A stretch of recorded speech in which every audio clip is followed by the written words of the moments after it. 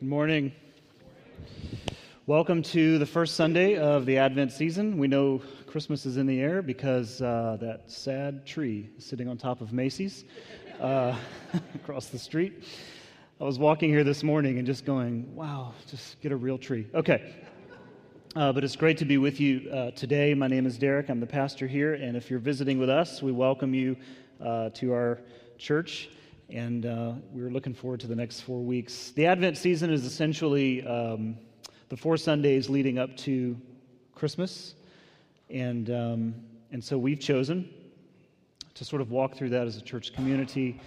We actually have 5 gatherings planned. We have the next 4 Sundays and then Christmas Eve right back here in this building at 6 o'clock on December 24th. And so if you're in town, we invite you back to that, which will actually close our season out together. We're excited about what we're going to do over the next 4 weeks, and I want to show you this slide. This is what we've chosen to do, and this is how we've chosen to frame this series for us. And I want to walk you through this so you know where we're headed, and then invite you into this together. One is we have chosen simplicity. As you've already could tell, we sort of began the season very simple. We've done a lot of creative things this year. We preach with drums. We've had lots of art. We've done all sorts of things. But we chose simplicity during this time over the next 4 weeks. And so there won't really be anything that you hear or even experience that's like this wow moment. Maybe spiritually, that's what we hope. But there's nothing that we'll present from the stage that's just crazy creative. I might, by God's grace and mercy, stumble upon something brilliant and share that with you from the stage, but I can promise you that the forecast on the sermons is deeply rooted in simplicity, and our gatherings will reflect that. And we do that mainly because the chaos of the season, but more than anything, as you'll see, it's so important for us to focus during this time. We've also chosen tradition. Christmas and Easter, believe it or not, for pastors is just a nightmare because we're struggling to say something fresh. And there isn't anything fresh to say. It's an old story. And so we've chosen tradition to just simply move through some of the, what I would call the super texts of the Christmas season. The Bible is full of them. The Old Testament is full of them, in fact, and we'll look at one of those today and just stick to the tried and true ancient texts of the Bible that talk about this season. And you'll hear some traditional music, you'll hear some new music as well, but by and large, very traditional format. We've chosen community, and I want to explain this because I'll end with this as well, but one of the things that we've never asked of you is to move with us through a series. We've said, look, come, learn, enjoy, grow, be challenged, but we're actually going to ask you to move with us through this season. We've done a couple of things. One, we've printed up what we've just called the Advent readings, and these are just ripped off straight from the Book of Common Prayer. But by the way, typing these out was a nightmare because each day has several readings, and so we have outlined from now until December 25th, really, readings for each and every day, and these are available at the little tables on your way out and also in the lobby. But we just invite you to pick one of these up. There are readings that you do, and if you do them, you'll notice a progression that moves you through the stories, both from Old and New Testament. So we invite you into that community aspect of the season. And then finally, we've chosen movement. I met with an old friend, and I mean old, both as in we've known each other for a long time, and he's really old. But I met with him about this particular series months ago, and he said something interesting. He said, my music minister doesn't listen to me on this, but this is what I think. When you're in the Advent series, that you should not sing Joy to the World until the very end. That's what he said. He said, now our music guy, he's afraid of our people, and they want Christmas songs, and so that's what we do. But he says, if it were up to me, the series would move very slowly, patiently. The word Advent just means coming. So there's a sense of not yet in the word. There's a sense of waiting, anticipation, patience. But there's really a call for us in the series to just move with the texts and move with the Bible and move with the stories. And so we've chosen movement over just standalone sermons. So today we'll connect to next week, and next week we'll connect to the next week, and that week we'll connect to the next. And so, again, coming back to the community aspect, we invite you to be here through all of that and move with us. Next slide. We've also chosen 4 of the more traditional topics to teach through. Hope, which we'll talk about today, peace, joy, and then love. And we have a 5th for Christmas Eve that if you're here, you'll be a part of that. So with that, that's sort of an introduction. I don't know if we've ever put slides on the screen that said this is what we're doing for the next 4 weeks, but there you go. Here's what we're going to do. I'm going to have you stand in a moment, say hello to some people, and to scoot in because people are still coming in late. And but then I want you to remain standing because we're going to read a passage together out loud on the screen, our text for the day. And while that's happening, my son will come and light the first candle of the season. Is that good? So take a few seconds, say hello to people, and then remain standing.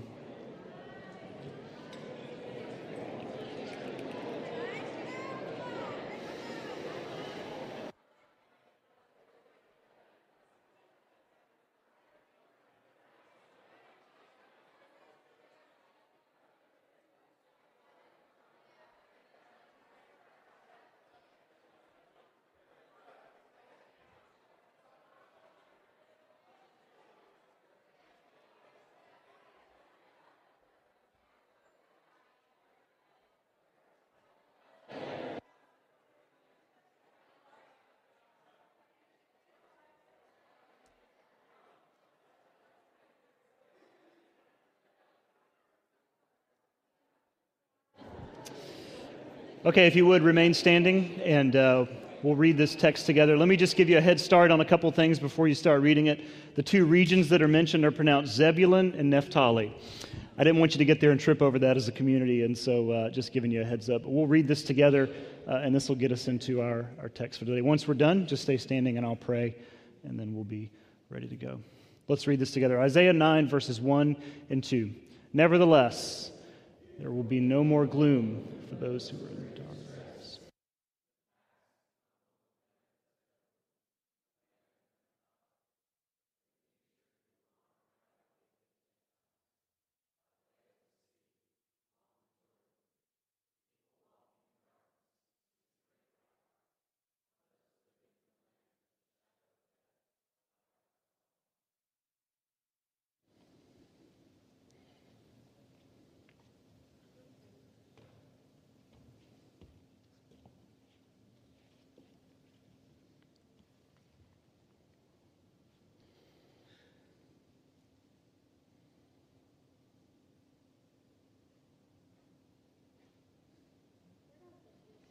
Let's pray together. God, thank you for this season, and thank you for the light of your Son. And as we circle around that over the next few weeks, I pray that you instill within us a fresh passion for you.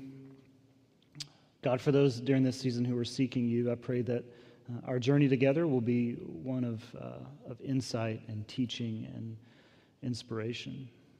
Thank you so much for this church family that you've gathered together, and we stand in the midst of your word today. We stand after reading such an ancient text about the promise of a Savior that we just ask that you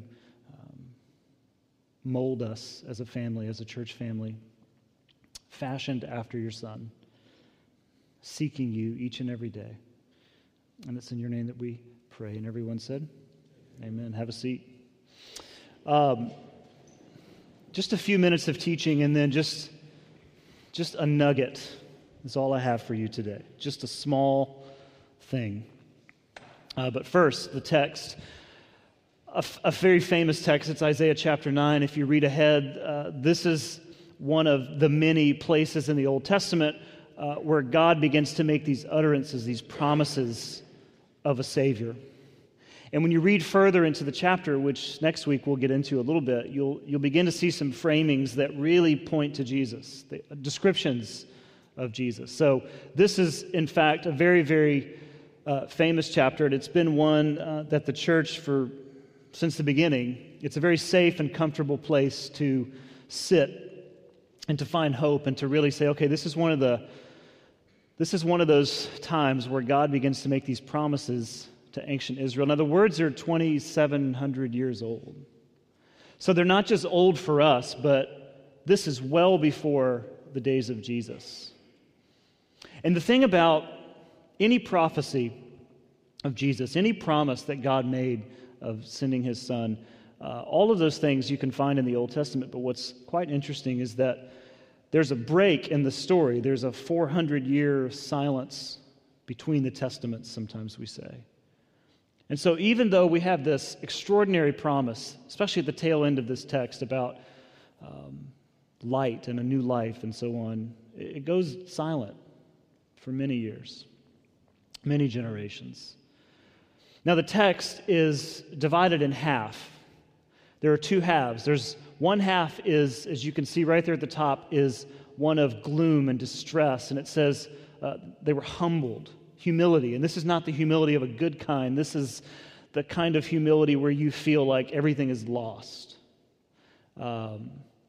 Don't know if you've ever felt that way, but it's the kind of, you feel humbled by the circumstances. You feel humbled by perhaps your own mistakes. You feel humbled by the things that are happening around you and perhaps to you. So there's this real, the weather in the verse is very dreary, gloom, distress, humility.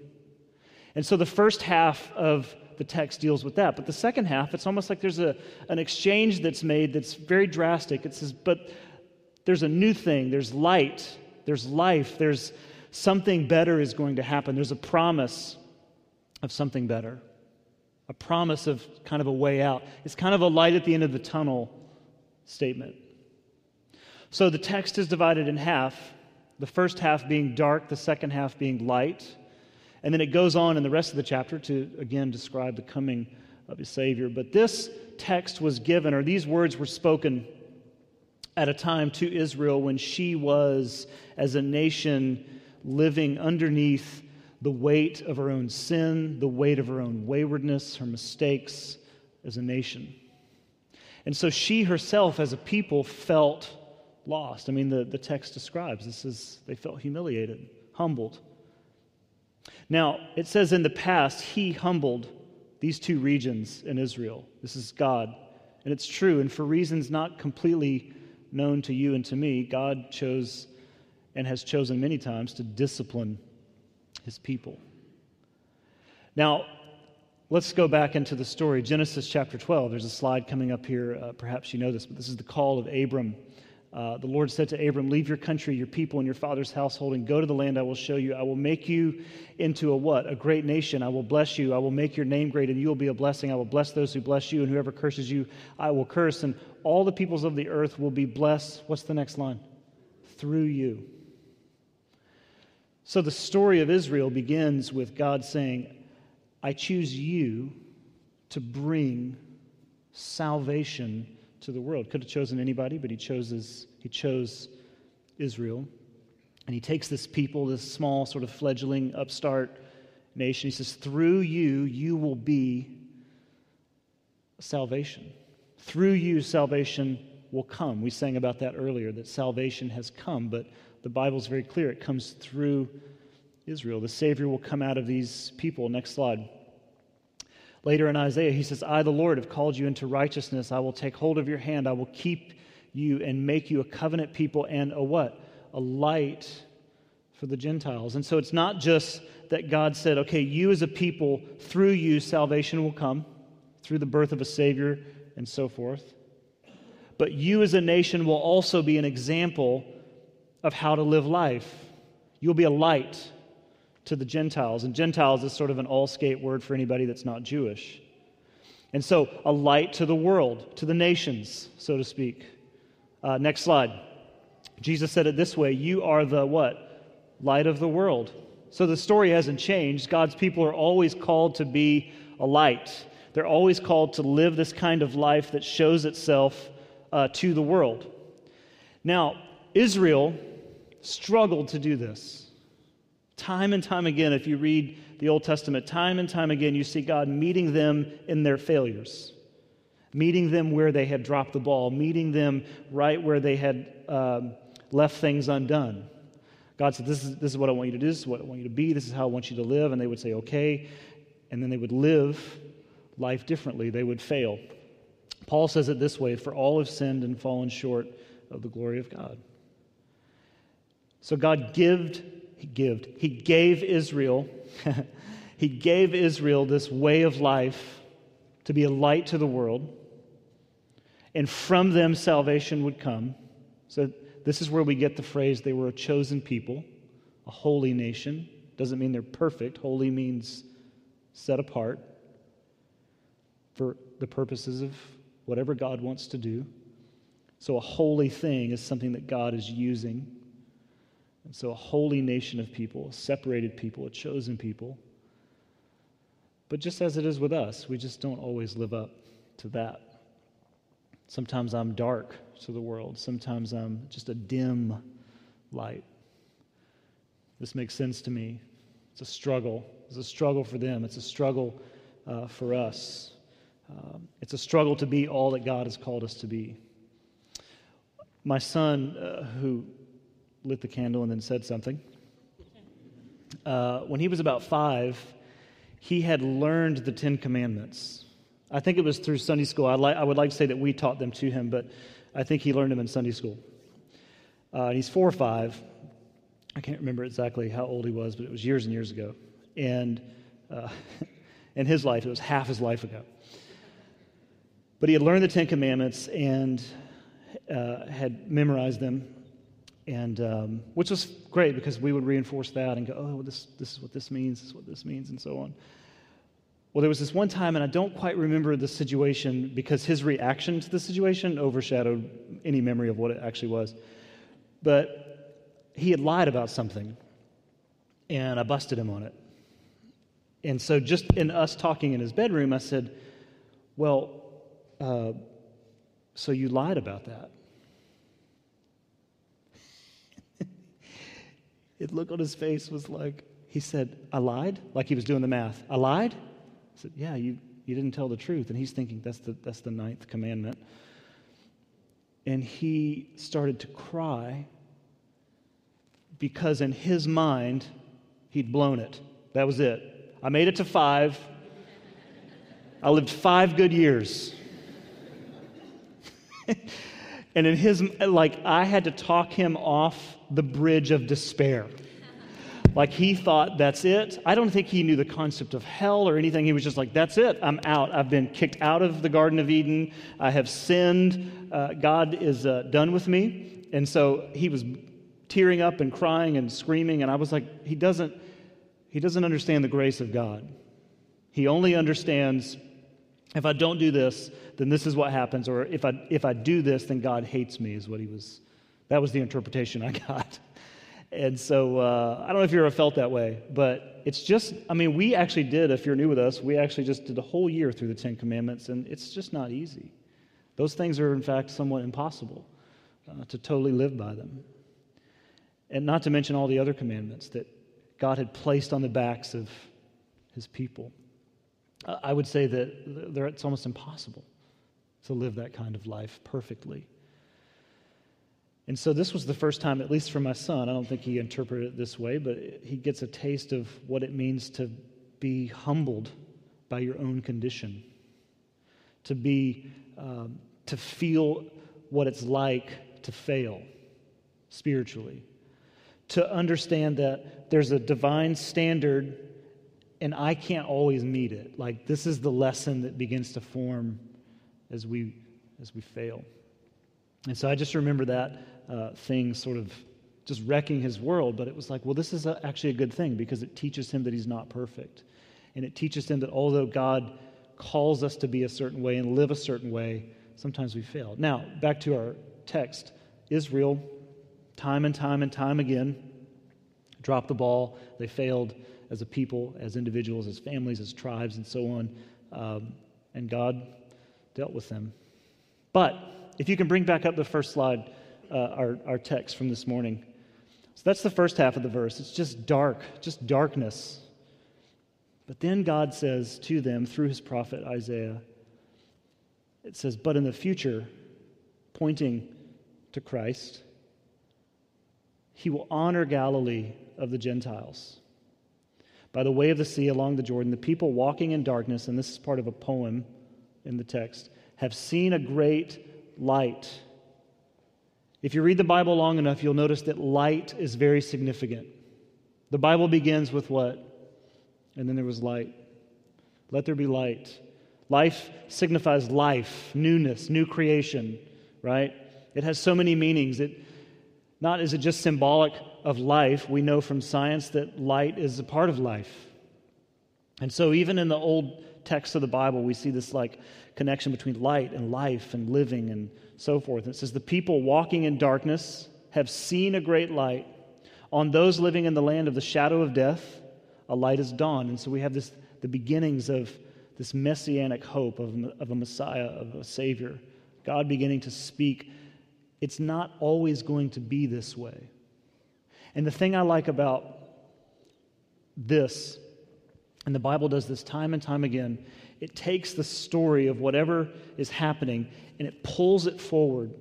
And it says, I know that this is your situation and this is how life is. And this is not just indicative of Israel and how they are living, but it's also a picture of the world that they're living in. It's just dark and it's in distress.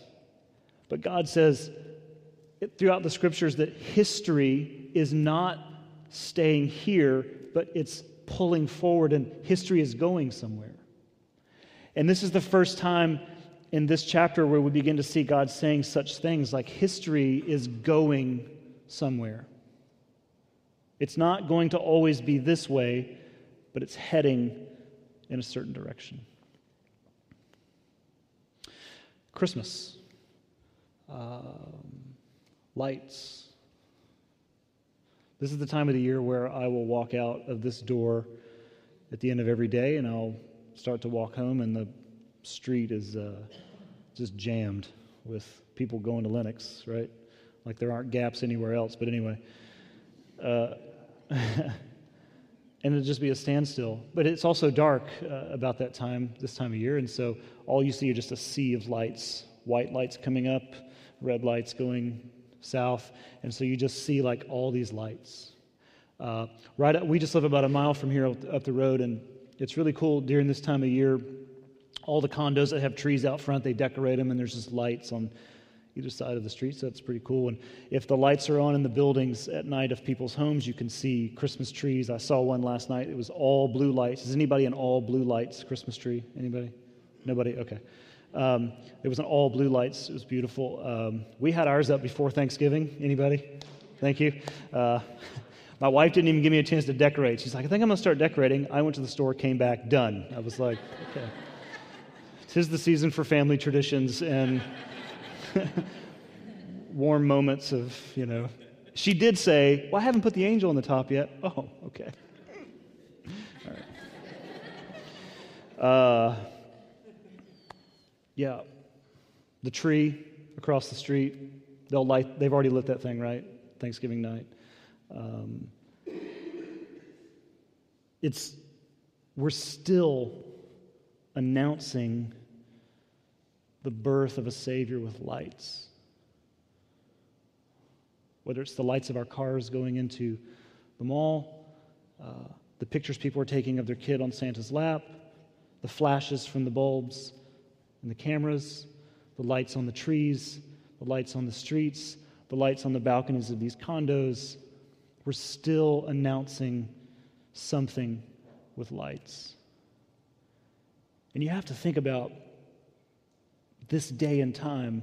People walking in darkness have seen a great light. Do you know the significance of light and dark in a time where there is no light? When there's no electricity? When there's no artificial ceiling of street lights and lights from the buildings? And when it was dark, and the sky, the astronomy, is what lit the night. And so when God begins to speak of light and darkness, it's very understandable for them. The people walking in darkness have seen a great light. Let me close with this thought for you as we enter into this season. And this is the nugget that I just want to leave you with. Advent. And please hear this. I mean, we're heading to the manger, but not so fast. Because Advent invites us into our own darkness. Stay with me. Advent invites us into the dark corners of our own sin. To that place where we are forced to ask this question, and it is perhaps the most profound question of the season, and that is why? Why did this have to be? Why does there need to be a Savior? And so Advent on the front end invites us into this spirit of our own questioning of why did God have to do this anyway? Why doesn't He just let things be? And so it's a joyous season, but it does not begin there. It actually begins in our own darkness, in our own dark corners of our own sin. We celebrate Christmas and Easter very differently. Christmas is a birth. It's like life. It's like great music and gifts and candy and stuff. And Easter is about a death. I mean, there's a resurrection at the end, but we don't normally see it as like this joyous thing up until that day. But the truth is, they're the same. Because Jesus was born to die. And so the question, Augustine raised this question, there has to be a reason for that. And Christmas is not just, the Christmas season is not just what we make it, but it's this call for us, this invitation to ask the question, why does something like this have to happen? Why does God have to send a Savior? So in essence, it invites us to move into our own darkness and into our own sin and to answer that question of why God sent His Son into the world. It inspires us to wrestle with His coming. But there is hope. The last slide, I love this. Paul says, "But when the time had fully come, God sent His Son, born of a woman, born under law, to redeem those under law, that we might receive the full rights as sons." But the top part is so beautiful. When the time had fully come, which means you could read it another way, when God was ready. And this is so connected to the Old Testament promises of a Savior. So finally we have this, again, history is going somewhere. And when the time had fully reached where God wanted it, Christ was born. But again, we have to wrestle with why any of that had to happen. And so here's what I invite you to do tonight, as a family, as an individual. Perhaps light a candle in your own house to symbolize the beginning of this season, but to just maybe reread through the texts that we've looked at this morning, pick up the readings on the way out and move through those, but maybe just journal, okay, let me answer that question. This is a great time of the year, and it's so joyful, but where does it really begin?